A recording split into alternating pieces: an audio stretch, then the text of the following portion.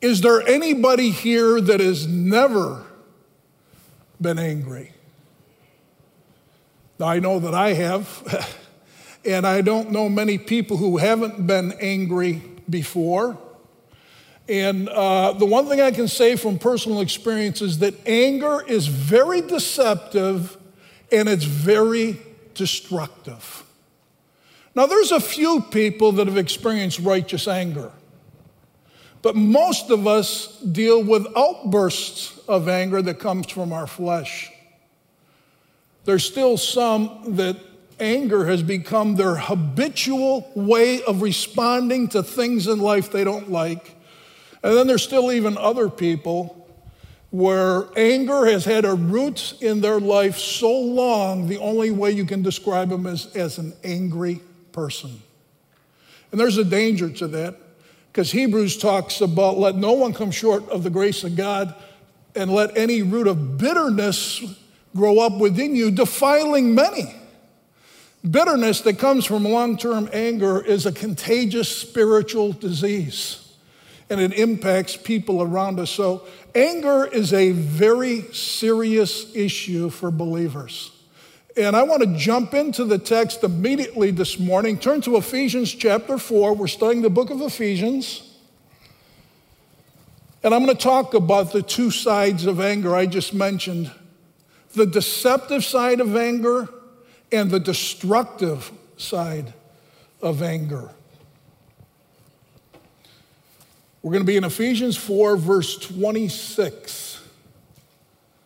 And whatever instruments you're using, whether it be a book, a phone, an iPad, to get there, I'll give you a second to get there.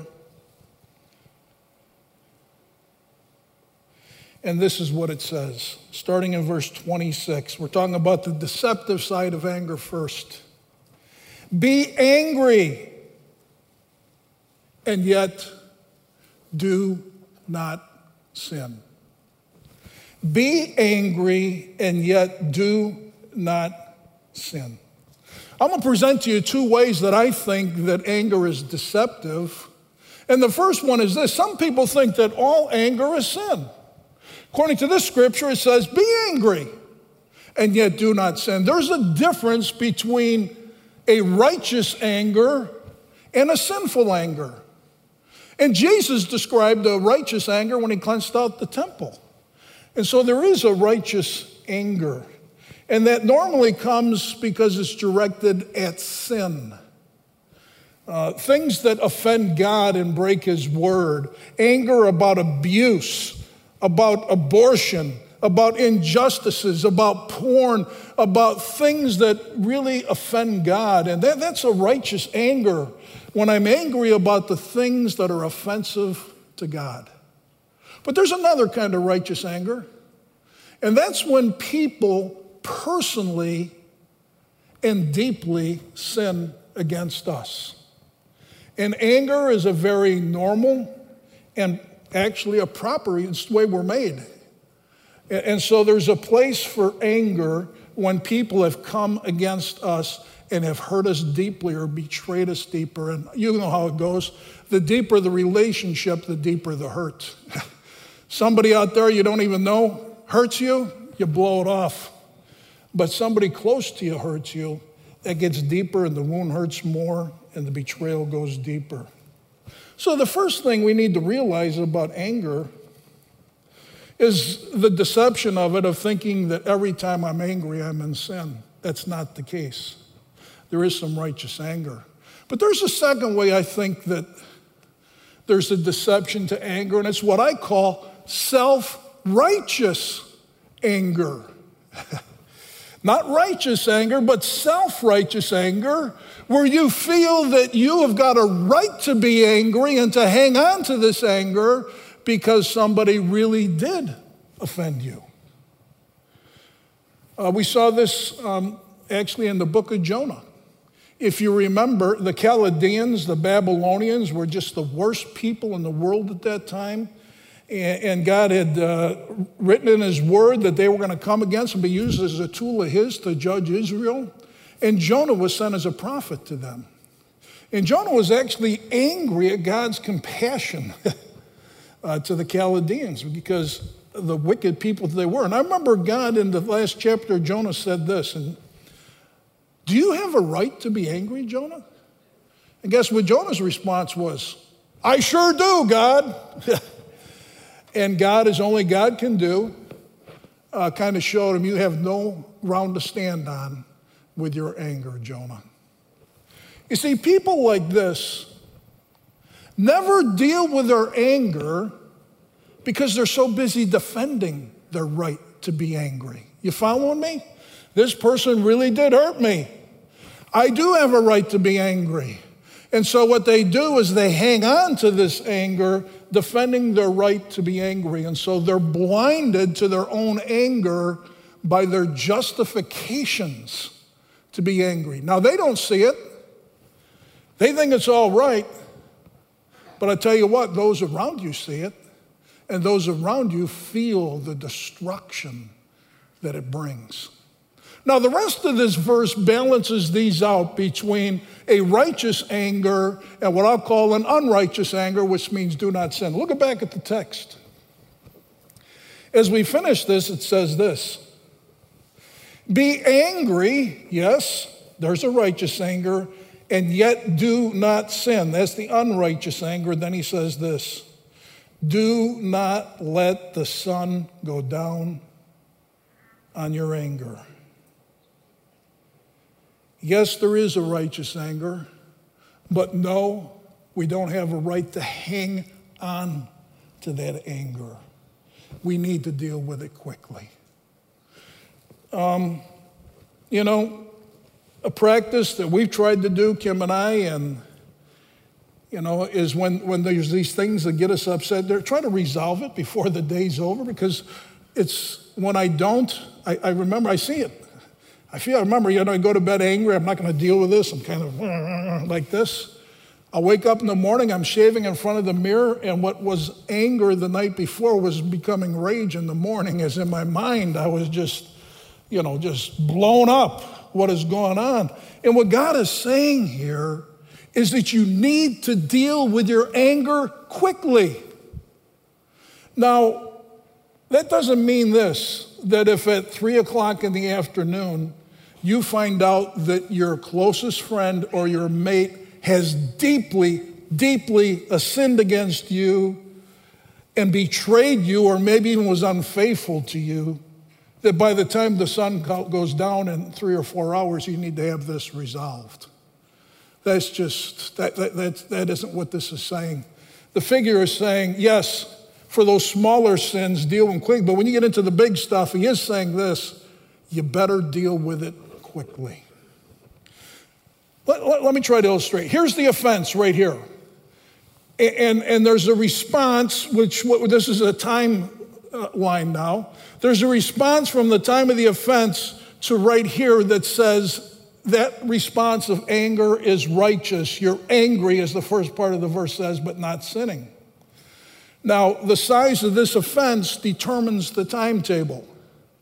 Just a little offense, I get angry, we'll catch that real quick, hopefully in a few seconds, few minutes, few hours, whatever, I'm responding. And all that is still in the righteous reign. And if the sins are getting bigger and bigger, it may take a few days, it may take a few weeks, it may take months. I don't know what it is. I'm not here to try to define where the line is. All I know is there's a line that says the response to what has happened in my life and the sin that has hurt me, or even an offense against God, that our response within this realm is righteous. But in the timetable, if we hang on to that response longer than righteous anger, it becomes unrighteous anger. And it really becomes the place where destruction comes in. So yes, there's a righteous response of anger. And again, the size of the offense determines the timeline of when that anger is still righteous. But there's a point when that righteous anger can turn into unrighteous anger because we're hanging on to it longer than God says we should be hanging on to it. And that's where we come into our second point, the destruction that anger can bring when our righteous anger turns into unrighteous anger. Look at verse 27. I want you to note the first word in this verse is the word and. It's a simple word that says this. Verse 27 is connected to verse 26, and it completes the thought of verse 26. You can't separate these two verses from one another and take them by themselves. You need to take them together to understand the truth that God is trying to communicate to us. So let me read that and note the connection between the two verses. Be angry, yes, yet do not sin. Do not let the sun go down on your anger, and do not give the devil an opportunity. Did you hear that? Did you see the connection? When you have got a habit, a habitual response of anger, when you become an angry person, when you've hung on to your anger beyond the time when it is righteous, Satan gets an opportunity to work, not only in your life, but to work his destruction through you to those around you.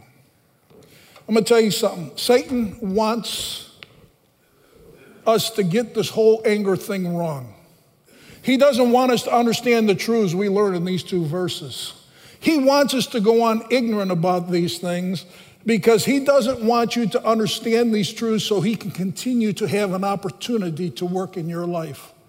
What I'm going to share from here out is probably things you don't hear in the normal counselor's office when you go in to talk to them about anger. There may be some Christian counselors that would address this, and I trust they do. But we need to understand that long-term anger, deep anger, habitual responses of anger, hanging on to anger, gives Satan an opportunity to work his destruction in us and through us. The word opportunity in this verse means literally a place. It means it gives Satan a place in my life. It means I give Satan a place to stand and to work out of in my life. Anger that is hung on to and is deep-rooted and becomes my natural response becomes a base of operation. For those of the military world would understand that a base of operation from which Satan can do his work. Let me try to illustrate this. I remember sitting up at Silver Birch Ranch many years ago in hearing about the fact that Iraq had invaded Kuwait City. Took Kuwait by surprise, took the world by surprise. And I remember going and getting a TV that night and watching the tanks coming in and the troops coming in and watching the destruction that they were working. They were looting businesses and taking property for themselves. They were raping the women. They were gangs of men beating up the men on the streets. And they were setting things on fire and destroying it. It was just an absolute horrible mess.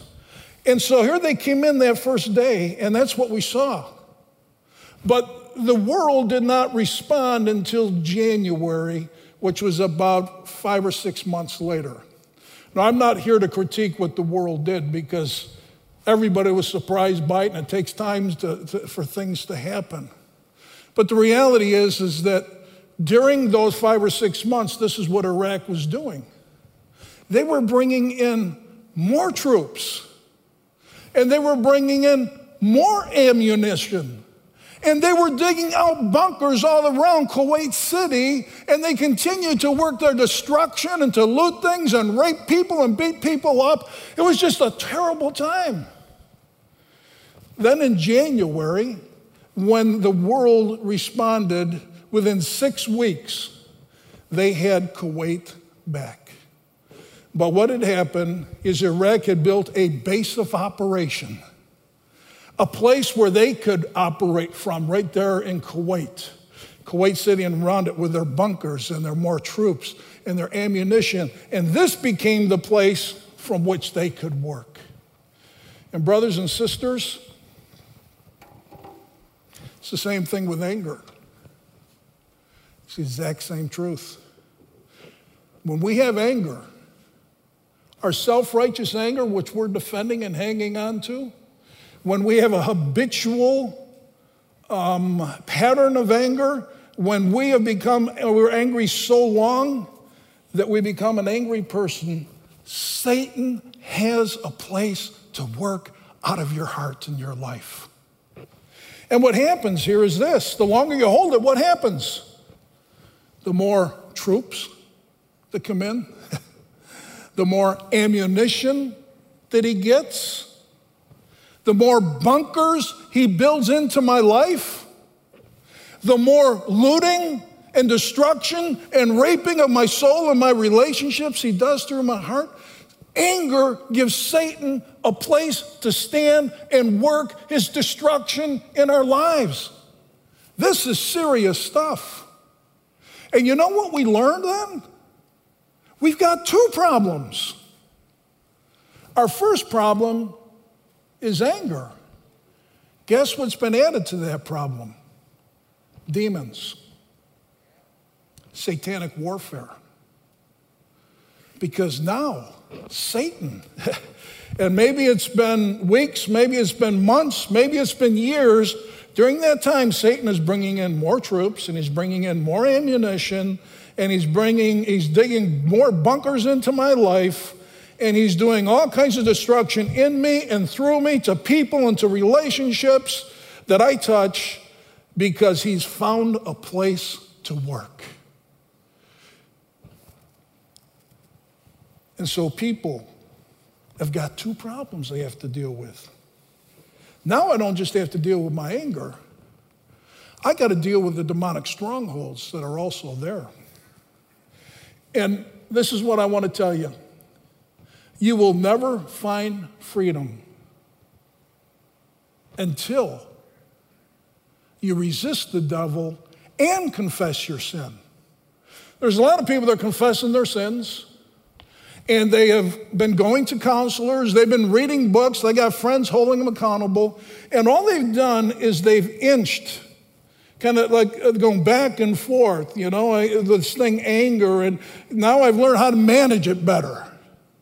But they've never really been set free. And anger is a hold that is in their hearts. Listen to what Jesus said in Matthew 12. Let me give you the context before I tell you what he said. There was a man who was demon-possessed, he was blind, and he was mute. And Jesus healed this man.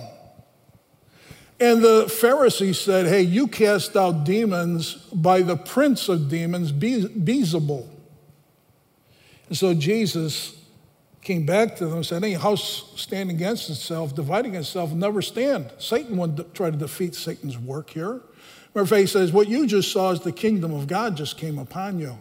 Then Jesus taught a principle of spiritual warfare that is so crucial here with anger or any other sin that we have let fester in our life for years. And listen to what Jesus said. After he said this in verse 28, but if I cast out demons by the Spirit of God, then the kingdom of God has come upon you. Or how can anyone enter the strong man's house and carry off his property unless he first binds the strong man? And then he will plunder his house. Let me tell you what that means. You might say, what was that all about? The strong man in this context is Satan. The plunder he had taken from that man was his eyes and his mouth. And Jesus said, if you don't first bind the strong man, let's say this is the house right here, this piano, and here's the strong man standing in front of it who happens to be bigger and stronger than me, that's called Satan and demons. He says, if you don't first bind them, you can never get into the house to take the goods that they had stolen from your life, your mind, your will, and emotions. because of this anger and all the other stuff. You can never get to it until you first bind the strong man. You have to bind Satan before you can go in and take the goods that he's taken out of your life. And that's exactly what he's saying here. And there's so many people who have been angry for years, busy justifying it, blinded by their justifications, defending it rather than dealing with it and confronting it. And some of those that have been dealing with it have never first dealt with a strong man. And once he's bound, we can go take the goods that he stole from us. This is an important principle in dealing with so many issues that go on in our heart, but especially anger. I'm going to be doing a series here after Easter on spiritual warfare. We'll come back to this principle. In spiritual warfare, they call this ground. Satan's got a ground to stand on. He's got a place to work, a base of operation. There's other things in Scripture that's revealed as ground for Satan to work. But the longer he has that ground, the more destruction and bondage he keeps a person in. Jesus has already won the war. He's already shed his blood to make an open display of the victory that he had over Satan. He's got a name that every knee must bow to. And his authority, according to Ephesians 1, he has shared with us where he's seated not only above, but far above all rule and authority and power and dominion, and every name that is named not only in this age, but in the one to come. The good news is this: I'm not bigger than the strong man, but Jesus is. And greater is he who is in me than he that's in the world. And he's given us everything we need to bind the strong man. But brothers and sisters, we got to use it. As I tell people, it isn't what you know that transforms your life. It's what you apply of what you know. And so many, there it is. But you know what? God has given us the tools, the weapons of the warfare to win it. The blood, the name, the authority. And the means we use is to resist the devil. Standing firm in our faith, resisting him, looking for Jesus to bind the strong man, take back the goods he's stolen. And you know, there was a person here at Moraine that was really struggling with anger, and I really felt that this anger really fit this verse. Satan seemed to have this person in bondage. No matter what they tried to do, they just didn't seem to get free. And I prayed for a year at the least, probably closer to a year and a half. On a daily basis, God led me to pray for this person, to bind Satan in the name of Jesus, in the authority of Jesus, and by the blood of Jesus. And God set them free. And I'm going to let them tell you the story themselves. Put your eyes on the screen as we hear this story.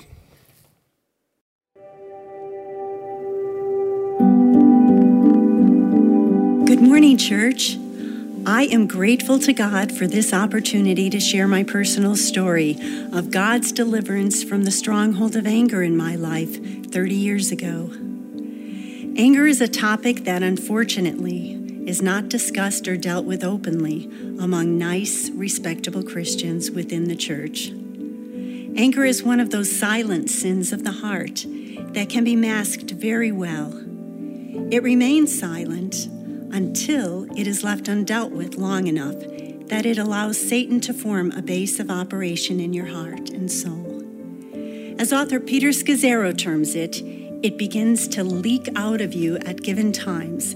Sarcastic remarks, nasty tone of voice, critical spirit, harsh words, or even the silent treatment, and eventually will erupt in outbursts and rage and cause destruction within your home, marriage, and in your other relationships. Anger can be defined as that raw, excessive emotion or passion caused by a sense of an injury or when wronged or wounded. My story begins 35 years ago when I was a 31-year-old mother of two little girls, a 4-year-old and a 1-year-old. It was 1985 and Pat had just graduated from Dallas Theological Seminary. Our home church, Moraine Valley, offered him a position on staff, and we moved back to Chicago at the end of October. These first 5 years of ministry became what can be described as the dark night of the soul for me. As the following events took place and overlapped one another with little reprieve, the anger that began as a spark continued to grow over time. As we prepared our move, an underlying resentment within me began to rear its ugly head when the reality that Pat was able to follow his dream job and my heart's longtime desire to train in law enforcement had been squelched early on in our relationship. The home we bought had environmental allergens, so the girls and I became extremely sick when we arrived. Add to that, the movers had arrived with broken furniture and somehow lost the girls' favorite toys. Once we settled into our home, we began to experience much spiritual warfare. Our oldest daughter began having unspeakable night terrors, and the many demonic activities taking place in our home did not cease, no matter how hard we tried to put the armor on of God and prayed spiritual warfare prayers and bound Satan. Pastor Bill Mills gathered some elders to come for an evening and pray over us. There seemed to be a brief calm before the storm, and then Pat began to experience spiritual warfare attacks on himself. This spiritual battle was unlike any other that we had ever experienced. It left us drained emotionally and spiritually. On a separate occasion, when returning home from a meeting at church, we found one of our daughters had been sexually abused and threatened by a trusted babysitter. The guilt of leaving my daughters that night and returning to see my daughter's face, white as a ghost and body trembling, was excruciating. This was the pivotal point when my anger escalated. I gave birth to our third daughter in 1987, and between hormones, sleep deprivation, and the anger within, I was a complete hot mess of emotions. The final event was the leadership that I grew up with and greatly loved and respected, some of which were extended family members, attacked Pastor Bill Johnson and his character. It caused a division in the church, which resulted in an ugly church split.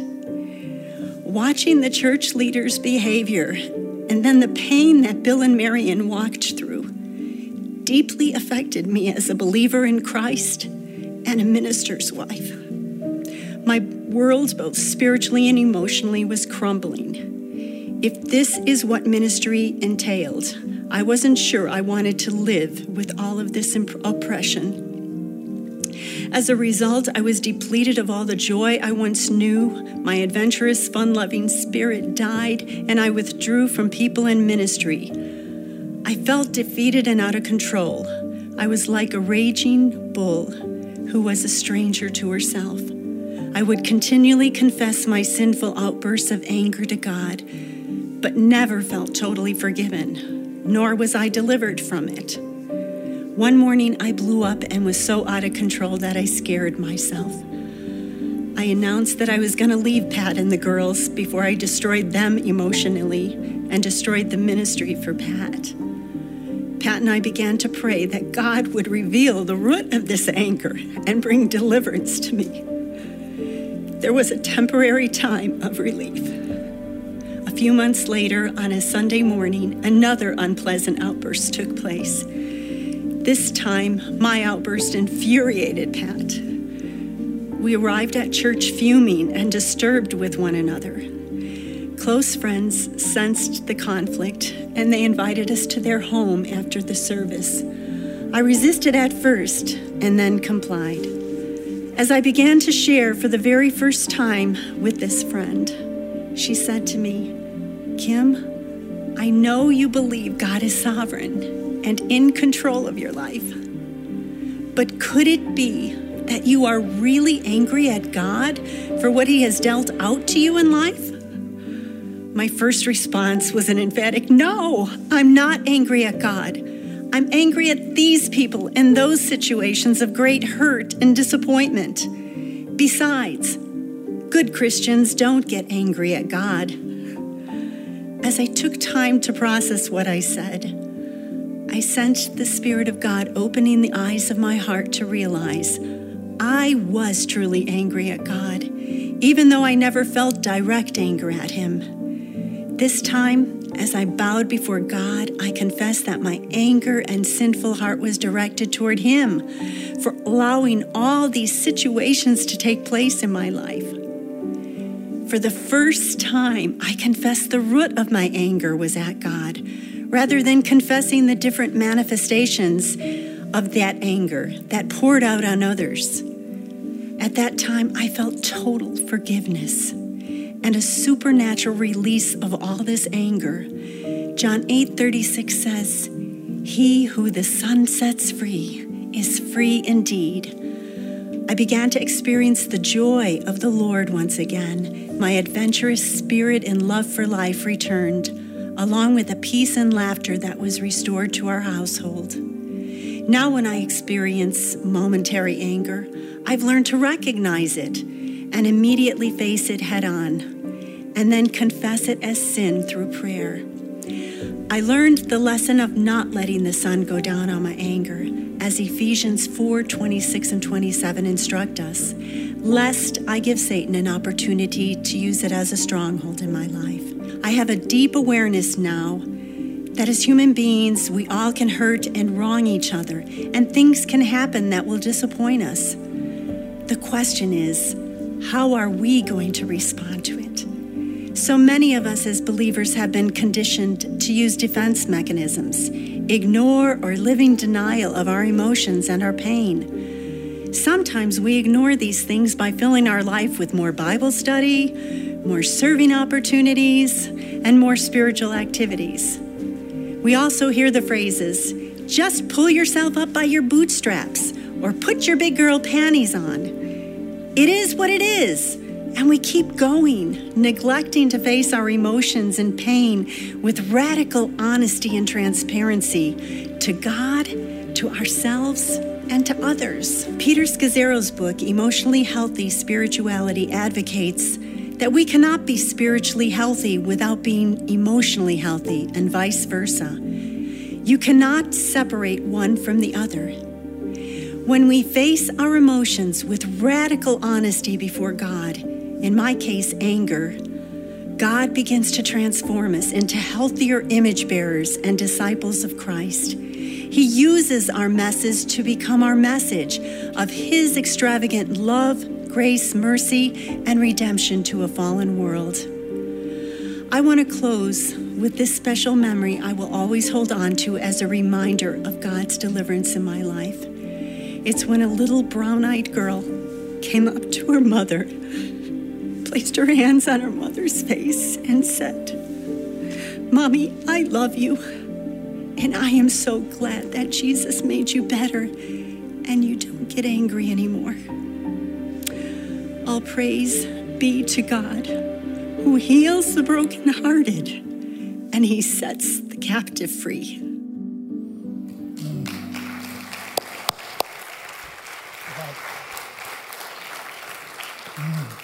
Amen. Amen. Thank you, Kimberly, for sharing that.